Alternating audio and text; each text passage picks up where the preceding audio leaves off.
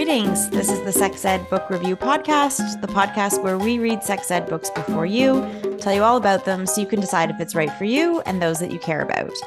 Content warning, there is discussions of sexuality, sexual health, and bodies.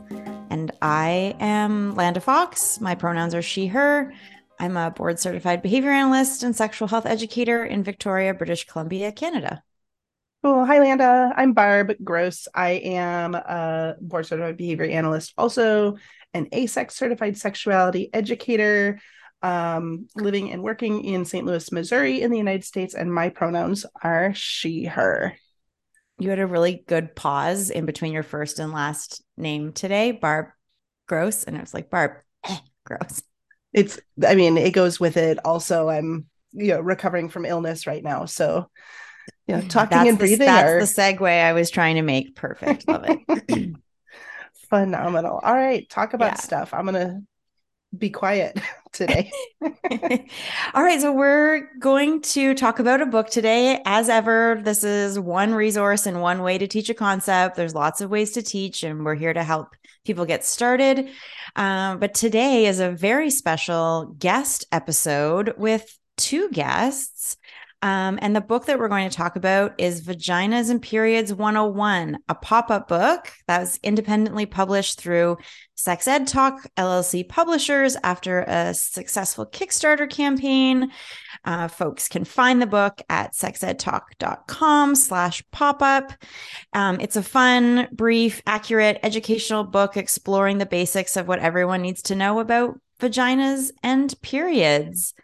And our guests today are Kristen Lilla, who uses she, they pronouns, the only ASECT certified sex therapist and sexuality educator in the states of Nebraska, and works in the states of Nebraska, Iowa, Wisconsin, and Illinois. She won the 2020 ASECT Sexuality Educator of the Year Award and has also published the book Boxes and How We Fill Them, a Basic Guide to Sexual Awareness. And the co-author of the book, Christian Hoger, I forgot to ask you how to pronounce your last name. Hager. So close. Whose pronouns are she and her, who is a mental health therapist and sex educator in Omaha, Nebraska, has a master's degree in education and psychological counseling from Columbia University, and works full-time in private practice teaching sex ed. Thank you both for being here and welcome. Thank you. Yeah, we're excited to be here. Barb and I have just like easy to pronounce last names, and then I forget that I often need to like check in with people. Yeah, I mean, Hoger should be right. There's an O there. Some sort of, over on the boat should be an umlaut. I don't know. Right. That's what's missing. I was like, that's what's missing.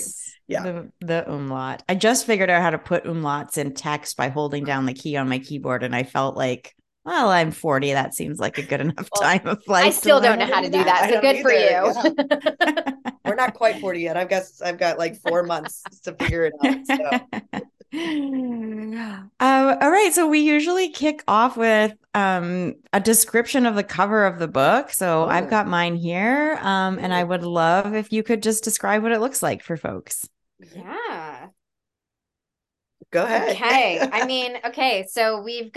So Vaginas and Periods 101 is in this really cool bubble letters that credit to Sarah M. Lyons. She is a muralist and artist that is based out of California.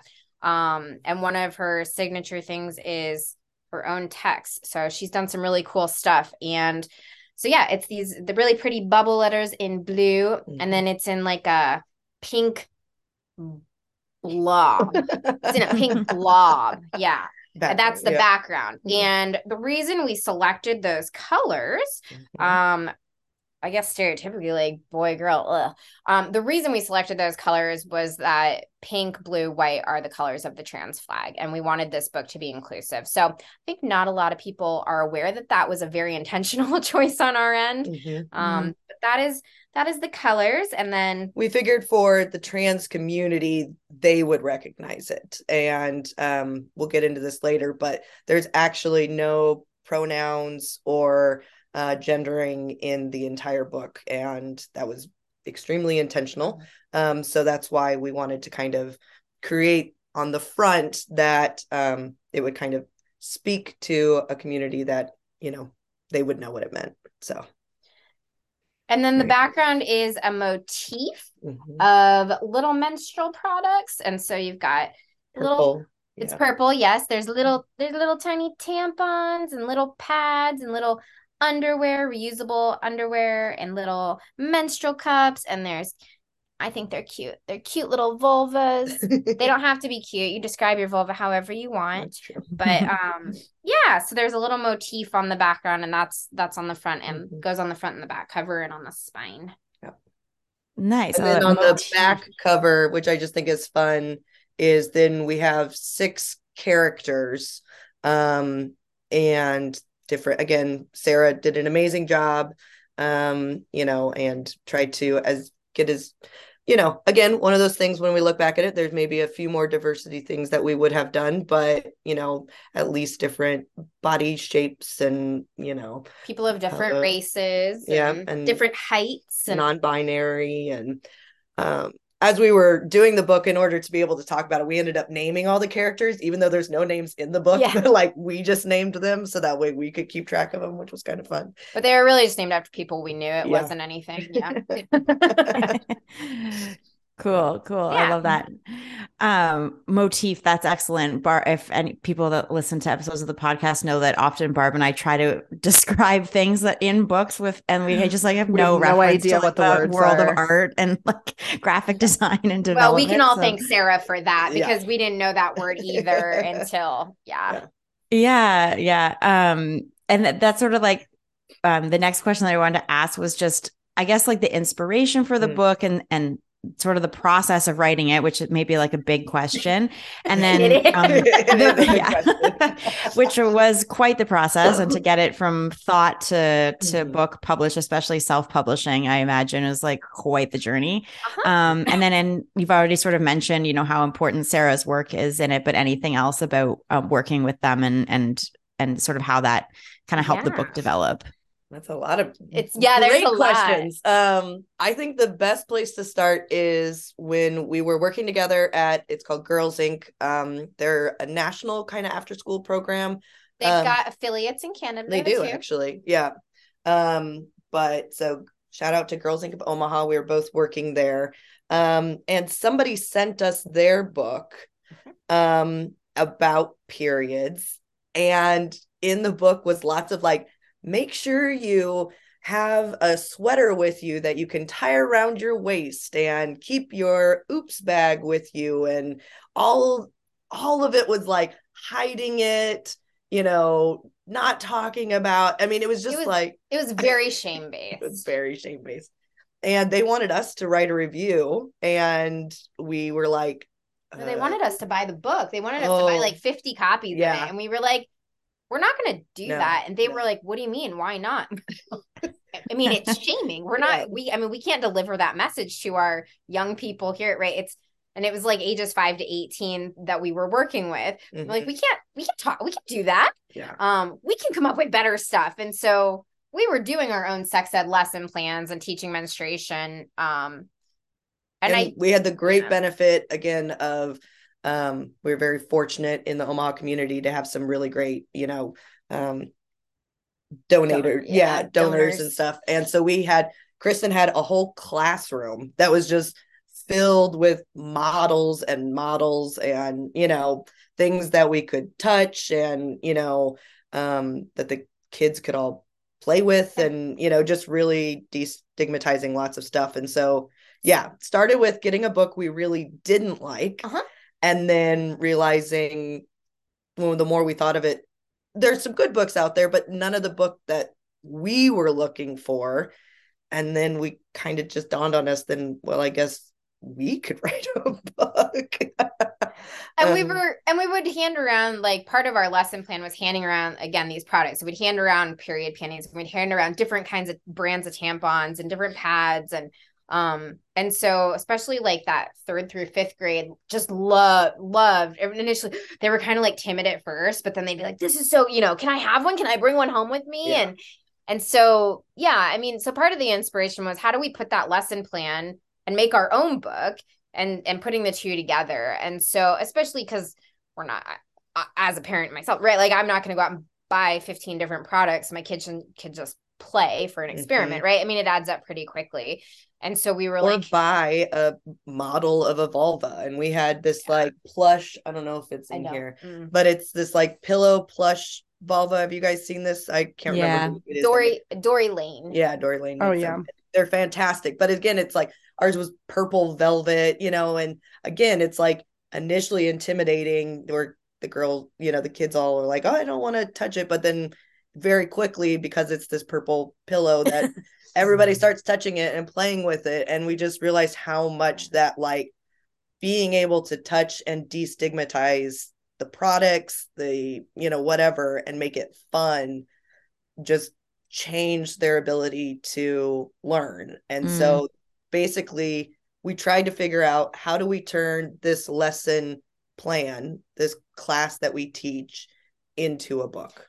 And to be honest, some of this started as a joke. We were like, "Oh, we should write a pop-up book." Like the bunny touch and feel book was the big thing we used to talk about. Remember Pat the Bunny? Pat the Bunny. Yeah, it's totally got a touch and feel vibe to it. The book, yeah, I know. So initially, we were hoping to make this a touch and feel, touching like a silicone menstrual cup, touching, and we'll make the long story short. That turns out that's very expensive to do, and we had some folks. The book would be like $100 per person. Yeah, I mean, it wasn't feasible to do, unfortunately. But so we, I mean, again, it kind of started as a joke, and then we participated and co-chaired and helped. Were planners for the National Sex Education Conference we had different roles over the years, but we participated quite a bit.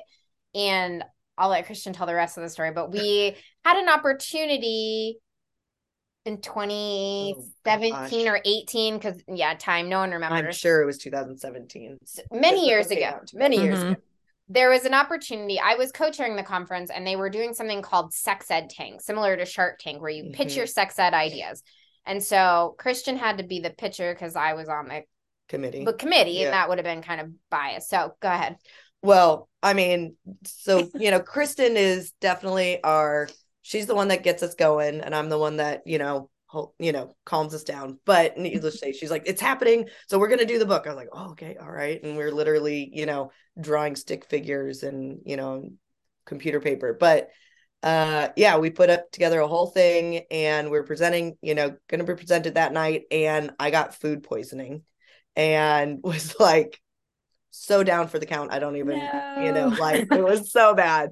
But I just and Kristen still couldn't present it though. She's like, "You're gonna have to do it," and I was like, "I can't do it. Yeah. I'm a co-chair of the conference. How that's not gonna look good. I can't." So luckily they together. Basically told me to pull it together, and they moved me around so I could go first, basically, and I rallied for 15 minutes on stage, and then immediately went back to my hotel room, and we won. So we tied with someone. And so the short story of that was honestly what we ended up winning. There was some lack of follow through on the prize package, and so in some ways we didn't actually win anything except for some motivation. But that motivation is what kind of, so your next question, like how we kind of found Sarah, and also how we found our pop-up folks, right? Because we Googled that. Who makes pop-up books? Wonderful people, these wonderful British folks. Allison and Ian in England. The Papersmiths. They're fantastic. They really are. And Sarah, so there was a local store in Omaha, and Sarah had sold some of her pins there, and she had this penis and a vagina geode pin.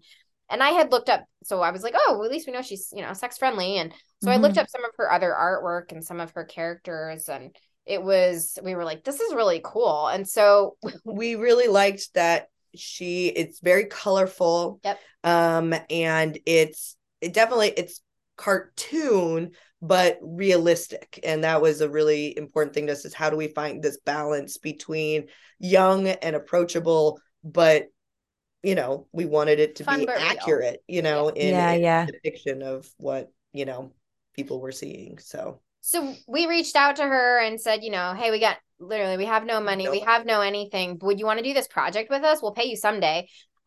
And she was like, sure. Yeah. We had no idea how cool Sarah was. She's worked with like Urban Outfitters and eBay and Urban Decay Makeup and LOL Dolls recently, and just opened her own store in Palm Springs and is so much cooler than we'll ever be. But like took a gamble on us, and we have paid her money. Yes, to be clear, we have followed through on this, but I mean, she really invested her faith in this process that we were gonna like follow through. Right.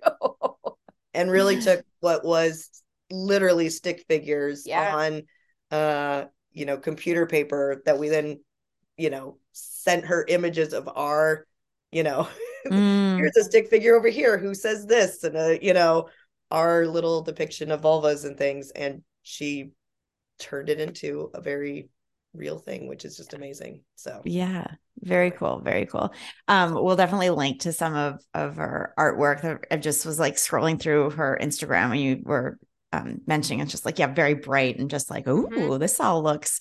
Another thing that happens often on the podcast is Barb and I just then like spend a bunch of money on like pins and books and t-shirts like after we have somebody on or look at their artwork. It's like so many like coffee mugs. That's awesome.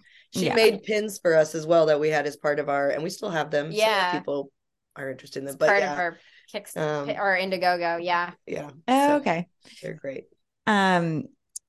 Maybe just giving us like you've described some of the characters and some of the like pop-up elements. So maybe a brief description of just like the general layout of the book. I'll like show people can't hear, but like the first page is like the vulva pop-up. Bam is the pop-up. Bam, there it is. It's so great. We, some of this, again, given pop-up books are just so expensive. We had no idea. And I've said this so many times. Had we known, I am too type A, I would not have done this project. She's lying. No, I wouldn't have. It was so expensive. And it was stressful, honestly. I mean, it was stressful. And we're way on the other side of it now that like, I'm so glad we did. But even as we mentioned, like the cost of trying to make changes and stuff is just not feasible. So the point of that tangent was that the book is short, sweet, and to the point, right? Like it kind of cuts to the chase. It's very factual. I mean, the characters ask questions and make comments, but don't necessarily, have lots of feelings and emotions throughout because it's short, sweet, and to the point. So so we start with just doing the pop-up, and some of that is let's cover our basic anatomy. So we do the external anatomy, and then the next page we do some of our internal anatomy. Yep. And then we do a little more internal anatomy with what this was actually, I think, the Papersmith's idea to do the mini book. Yeah, there's like a mini book within the book that describes the different phases. Now here's something that doctors who read our book do not like about what we did, which is that we actually start with the follicular phase, which is when the egg is released from the ovary. But in, the medical community, you start the phases based on the period, like the menstrual cycle, and then you go through. But when you're teaching, that just isn't a logical, for kids who are trying to figure out, why do I bleed at some point? Why would we start there? So anyway, so we've had some doctors who have pretty much flat out told us they can't use our book because we don't do it in the right order.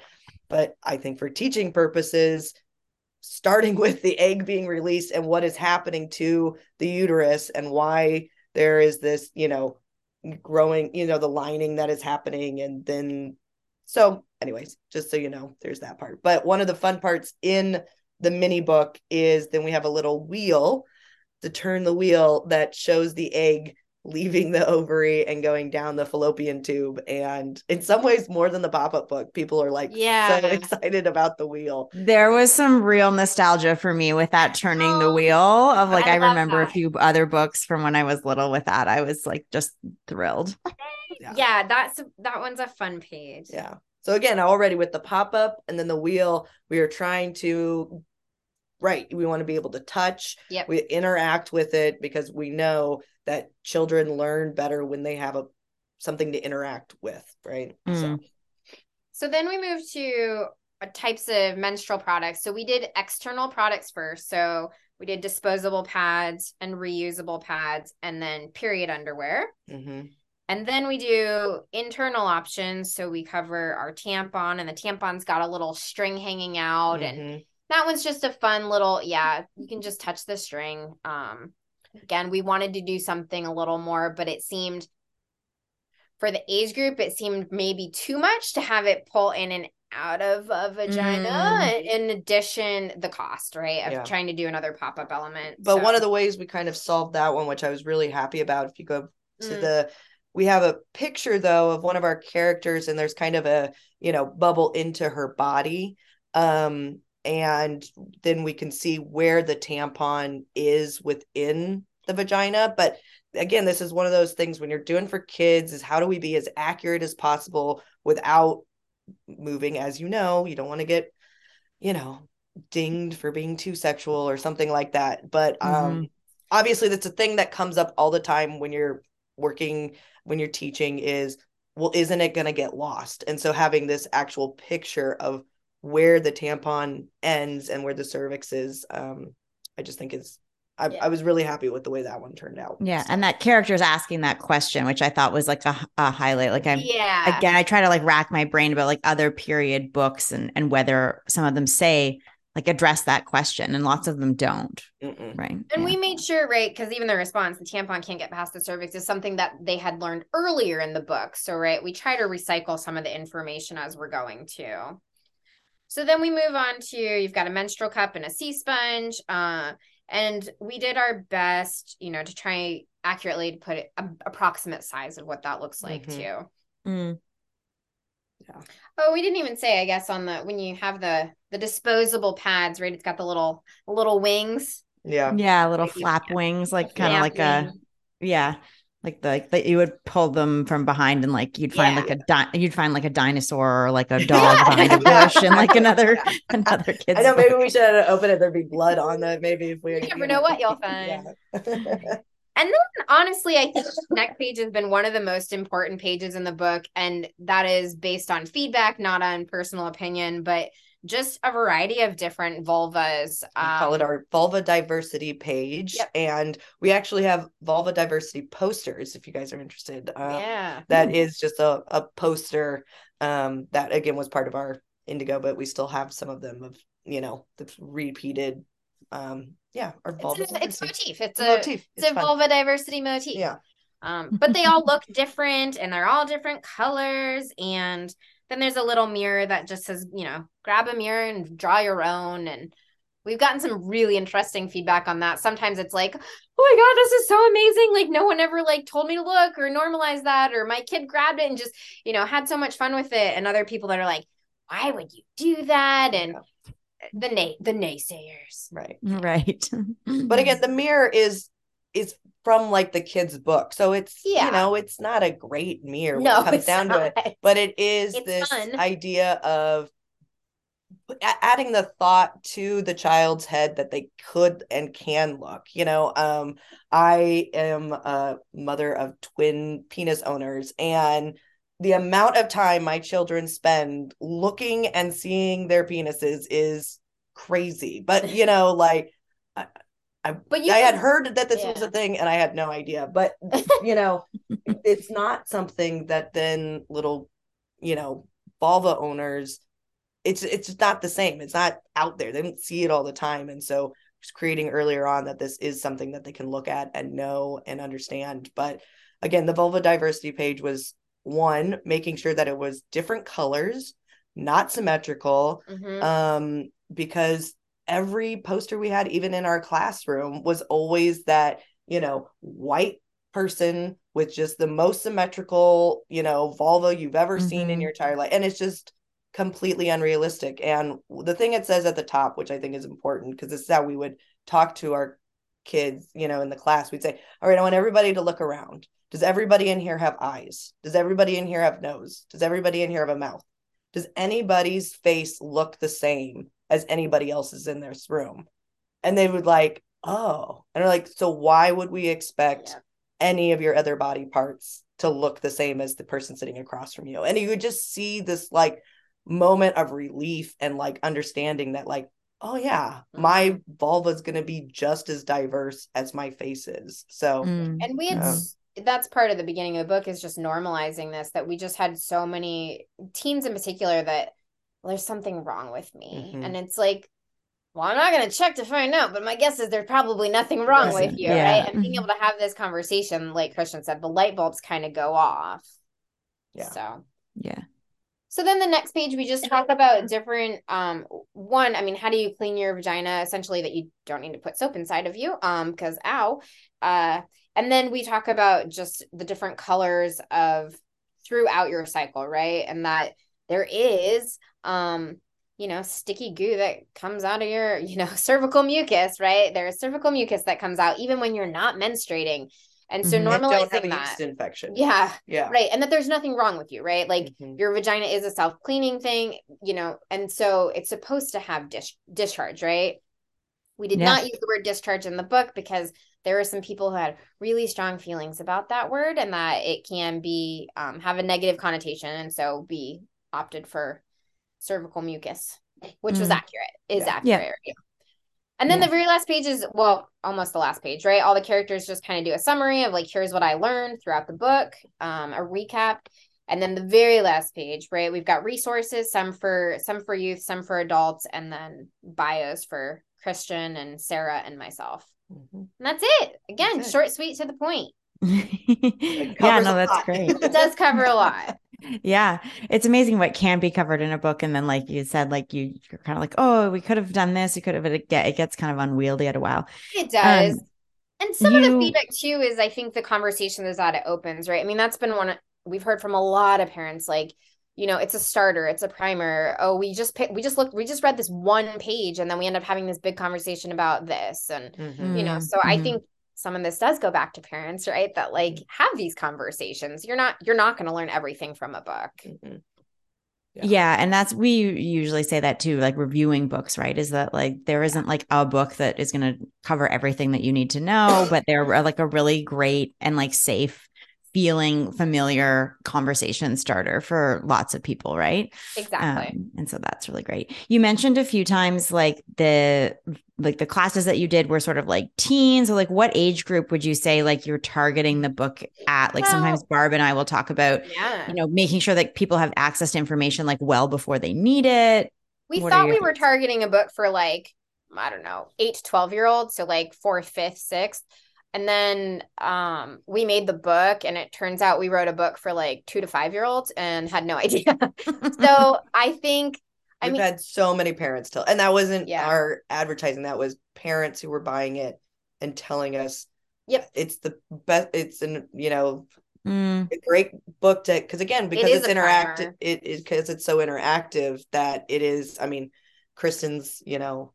My 2-year-old loves this book. Yeah, he pulls it out all the time. Like he doesn't even realize it's totally mommy's book, but it's just like, but I mean, even then he still like likes to do the wheel and he wants to touch it, wants to play with it. So, so even though the language, I would say, fits more for that 8 to 12, again, I think it's a great primer book because of the colors and the, you know, how basic it is that, you know, again, 5-year-olds, 3-year-olds they get it, you know. I mean, it's at least becomes normalizing, which is the whole point. And I think some of it's right. You know, the other feedback, I'm excited, right? We pull this book out all the time. Like, again, it adds a new conversation each time. And so I think if you're reading it, right, I'm reading it to my 2-year-old, we know the word vulva now, and that's great. You know, I think as we get a little bit older, we're going to learn more about, right, the uterus and the vagina, and I can connect some of these other concepts.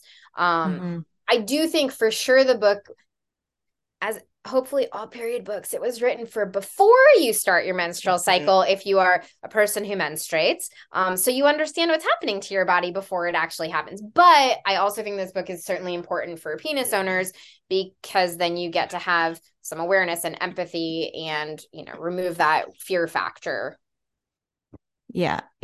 And I think lots of young kids maybe don't have like well-formed questions, but, you know, I feel like there's not very many parents who don't have that picture of their young kid, whatever their like sort of genitals that they have, like finding the box of tampons or pads in the bathroom and then like taking a picture and thinking it's cute. And it's like, there these products and this experience and these things are like around. So it might actually be really helpful. I know I've had parents say like, well, how can I tell them what a period is? Like they're still so young. And it's like, well, there's this great pop-up book that like, I love the book. So I think it's great for that kind of thing. Well, and we all know small children follow you to the bathroom. So I mean, same, like my child knows what a vulva is.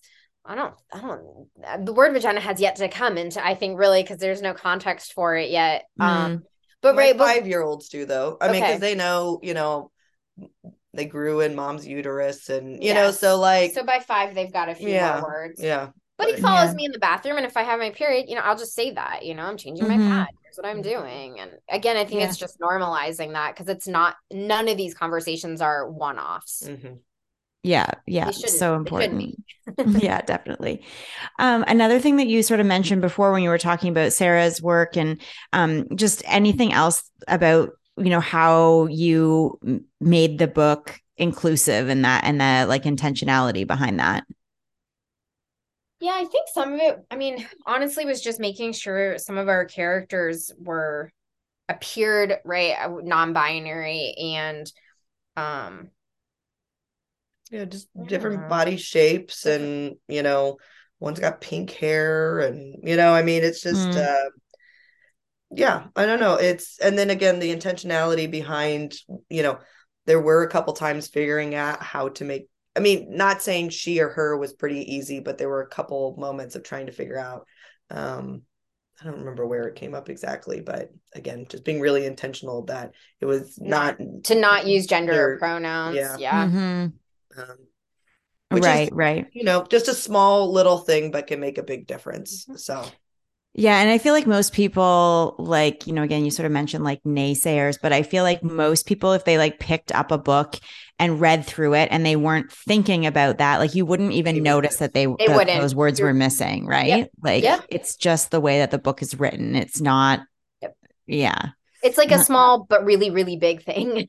Yeah. And I think I like definitely hear your point around like it doesn't matter for people that it doesn't matter for, but for the people who don't see themselves in other books, it's like it's so important. So like why wouldn't you make a book that it could include those people so they can have their experience reflected back to them? So and I think the other part is, again, we have some of these books in our resources that are more than a 101, because again, this is very minimal kind of information, even though it covers a lot of stuff, is the characters are the ones moving the conversation along in the book. I don't think there's anywhere it's from a narrator's we voice. Made sure not to, because we initially were like, oh, should we have like an adult in the book or a doctor, like the narrator, the speaker, and we decided ultimately, no, why can't they be their own experts? And and again, that gives the same, like when you're in a classroom, or the idea of this book being pulled out like at a slumber party, where you have this like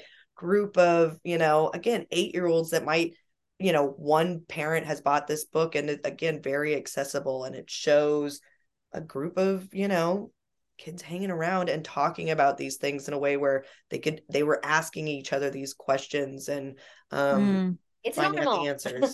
So again, so that was a very intentional part of trying to make it inclusive instead of being talked at by an adult, and instead and that's like one of the main ways that people do learn information too, right? Is like, or like I could picture some of the characters in your book as being like the people who had this book at home, and then they're sharing the information that they learned with their friends who are asking the questions whose parents haven't bought the book yet. So everyone just buy the book. Well, and part of it being short, sweet, and fun too. There are some wonderful like puberty books out there, but many of them are 100 pages and importantly cover other important stuff like BO and acne. But we were like, no one wants to read 100 pages on BO and acne and periods. And so part of this was like, how do we make this, again, short, sweet, to the point, but also that you might pull it out of sleepover, because the reality is it's funny, right? pulling out a giant pop-up of a vulva is something that makes kids giggle, and we want them to giggle. We don't care. Have some fun with it, right? Mm-hmm. Bodies are weird, bodies are cool, bodies are funny. And so like, let's normalize. So if a kid pulls it out because they think it's funny and then their friend reads it while they're in the bathroom, and learn something, that's even better. Yeah. And then you can go to the resources that give more detail and, are longer. So like we wanted to make a book that you were more likely to pull out at the sleepover, and that, might actually get from the first page to the last page before people get bored with it, kind of. So. Yeah. That's really cool. I like that. You talked a bit about the, like, having the different, like the mini book. Again, didn't know that's what it's called, but that's great in the inside. But what made you sort of want to include all of those different phases? Because I think about like the sex ed that is offered to a lot of people that doesn't include that, right? It just talks about like, you will menstruate, you'll get a period, and then that's kind of it. So what did you think that would be, why was there like an intentional choice to put those phases some of this I think was comprehensive, right? And thinking about that, some of it I think goes back to that primer piece too, that like I can have my 2-year-old, right, looking at the wheel and stuff, but when we're ready to have a conversation about, how's a baby made, right? There's some context that there's an egg, and this is what a uterus looks like, and this is the lining of the uterus, right? So I mean, you get to draw upon other stories and information, I think, from having this. Yeah. So again, if you're also then eventually having the conversation about, protection during sex, right? Like, so then you again set the primer already, because there is this egg that occurs before your period, which is also the part where it's like, technically you can get pregnant before your period, right? Like if you've never had one.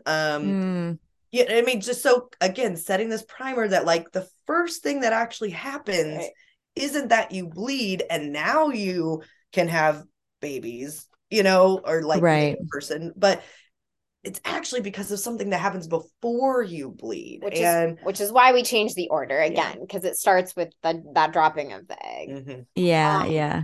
The other piece is that it's vaginas and periods 101. And so if all we do is talk about menstrual products, but you don't have any idea why you have a period, right, then that's really confusing. So a big piece of having the mini book is that one of the characters says, I think on the same page, why? What is a period anyway, right? It's like, why is it happening? Yeah, they're like, am I, where's all this blood coming from? Am I dying? And they said, no, the page to find out why you get your period and learn more about the inside of your body. So it's just, okay, make it not as scary as well. Totally. I mean, there's a reason that you are bleeding once a month, Yeah. I think and I like that the pictures are sort of like, realistic as you can get with like a drawing, obviously. But that I was teaching about periods last week or the week before, and somebody in the class, it was like grade 6s, and they made the comment of like, it's so gory, and then it was like a good segue to talk about that like period blood is like the one kind of blood that isn't actually associated with any like violence or harm. Like there's nothing wrong, right, when period blood happens. So it's good to sort of talk about it and differentiate it from like other types of blood and sources of blood. And I think another thing that sort of when we were talking about, this being a resource and it can be like a conversation starter. Do you, as sort of like the authors, or like obviously like as educators and parents too, have any like thoughts or words of encouragement for caregivers who are like nervous about starting conversations about periods or vulvas or vaginas? I mean, my quick answer is just do it, but my longer answer is like, my mom and I are very close, and my mom was always that mom who was like, you can talk to me about anything. You can talk to me about anything. And I think she meant it, but I was not going to do that because it was embarrassing and awkward. And I had my own like shame and guilt, right? And because of society and stigmas. And so when my mom would bring up topics, I would talk to her, but if I had to be the one to bring it up, I wasn't going to do it. And so I think some of this is truly role modeling that you are a trusted, safe, askable adult. And it's not enough, periods or otherwise, right? It's not enough to say, if you ever get drunk at a party, call me and I'll pick you up, right? Because not going to call you, you know, but I think you've got to, I mean, and it can't just be that one-off conversation, right? It's that continued dialogue and really showing that you are a safe, trusting, askable adult.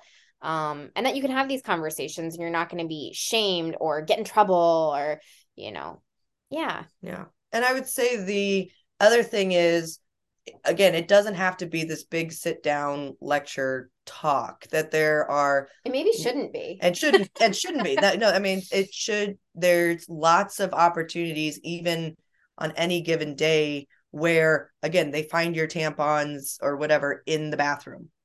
Okay, here's an opening for the conversation. Even just things like, you know, oh yeah, I grew in mom's tummy. Actually, you grew in my uterus, which is, you know, a special place for babies to grow. So it's like, you know, just it, and that can be it. It doesn't have to last more than couple seconds, one sentence, and then we can kind of move on. And then having these kinds of books around that they get to pick up off the shelf whenever they want. Like, so that's the other the 2 points where it doesn't have to be some big event, but there's lots of little opportunities, the same way that we teach our kids to say please and thank you and to learn where we put things back. I mean, it's not one conversation. It happens all the time, a little bit at a time. So yeah, I like that message of sort of actions speaking louder than words, I guess, of like, it's one thing to say, like, you can ask me anything, or we could talk about this when you're ready. And it's another to actually show them that, like, you can actually look, we're just doing it.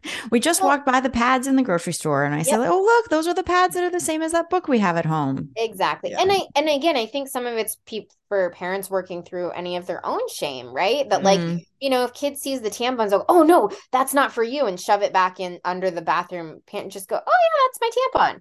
I mean, it doesn't have to be a big deal. Yeah. And if it is, you know, figure out how you can work through that. My kids just think that they're, you know, like using them as rockets in the bathtub during bath time. So, I mean, they're like, multifunctional. They're multifunctional, you know, I mean, they great, you know, right. They're these cool, great sponges. And so again, that's the thing where, like, I now have these 2 little penis owners who play with tampons in the bathtub all the time, you know, because they just think they're fun. But that means as they get older, and then they can be the kind of, you know, adults or, you know, teens that maybe have tampons in their backpack for a friend who needs them, you know. So it's like, because they're already very normalized and not this hidden gross thing that, you know, mom hides or something. Yeah. This is on dads too, to be clear. Yes. Right. Well, I was saying mom. No, I know you were. That's why I jumped in. I was like, Mom, Dad doesn't need to hide the tampons either. Yeah. But like, Dad can also go buy the tampons at the store or whatever, whoever, anybody can. That's the point. Anybody can. Yeah. They're just free. They're just available there. Just like the paper towels. We just need to get some, right? Like the aisle is overwhelming, but I think that stereotype of like a air quotes, like man being overwhelmed in the pad aisle is just like, but like if I go down that aisle, I too am like, what? You know what though? True. But here's my thing. Not so gender specific, but so is the soup aisle, right? Like exactly. It's 5,000 things, and I don't know. Deodorant. I'm like, why are there so many deodorants to pick from? I know. So yeah. I know. I just do the screenshot. I send it to him. I'm like, find this box right here or whatever. So yeah. Anyway. Barb and I call that match to sample in our world. Exactly. Take a picture, match it up. Yeah. The kind of like last question that I have, which like I feel like we need to like reframe the order in which we ask these, because this is maybe like a negative way to end, or maybe we can flip it to a positive. Okay. But is there anybody that you would not recommend reading your book? No, I know. Yeah. I'm like, I don't. So? You know, my 9-year-old nephew asked, you know, fully aware that, you know, weird Auntie Kristen wrote this, you know, co-wrote this book, and you know. I don't remember. This was a while. Whatever. It came up or something about the book though, and he, you know, made it. Why? What do I need to read that for? And I said, well, you know, you have 3 sisters. You have a mom. I said, your best friend is a girl. Identifies as a girl, written as a girl. And so, you know, I said, so you probably know people who have vaginas, right? Well, yeah. Okay. Well, so the reason Mhm. you need to read the book is so you can also understand that, like, this is something that's happening to people that you know and care about. And back to Christian's point of like, so that you can be the kid who, yeah, has a tampon in your backpack or is willing to, like, if you're at Target with your friend, that you guys can go down that aisle and it's not a big deal, right? I mean, some of the recommending to literally anyone is just to destigmatize things. And it's been also cool, right? This book is written, I think, for a younger audience, but I've had plenty of adults who said, "Oh my God, I learned something too." I'm like, great, I love that. I mean, that's awesome. And we can all learn like, something. Boomer generation is like, oh my gosh, I wish I'd had this book. And I mean, even millennials, but still, it's like, I mean, that's a big. We've heard that a lot. I wish this book existed when I was younger. Yeah. Mhm. And I even have like a friend of a friend told me that like she's like, anytime I have guys over at my house, I pull this book out and make them all look and like, and they're in our, late 30s, 40s. And so apparently she's showing it to all these men in her life or whatever, dads she's meeting or something like that. So, and and the other part I would say is like for single dads in particular, I do think that this is a particularly great book too, because it kind of, obviously we wrote it, so I think it's a great book, but I've had some single dads that have really appreciated the simplicity and even for their own sake of like, what are the menstrual products, just learning their own 101 kind of. So, I think like the pop-up style makes it really like accessible for people who might be like nervous to bust out like a book that is like a little bit more text heavy and like not a lot of pictures, right? That it is just like, it's fun. In some ways it's accessible to 2-year-olds, but in some ways it's accessible to somebody who's like, just like, oh, I'm feeling awkward and like, oh, isn't this right? Like at the sleepover, the dad who doesn't have a vulva, it's just like, oh, there's a pop-up. Like have you ever seen anything like this in a book in your life? And exactly. No. And we're just having a fun time kind of like laughing and getting that discomfort out through laughing sometimes is like really helpful. Yes. And that's exactly what, it's okay to laugh about it. Again, bodies are weird and awkward and we don't talk about them enough. So they're weird and awkward, right? Like, and sometimes they are funny. Sometimes they make funny noises and stuff. So, we love that. I love the giggles. Even my nieces still, right? They've seen the books how many times and they still giggle when they pull it out. And it's cute. Great. There you go.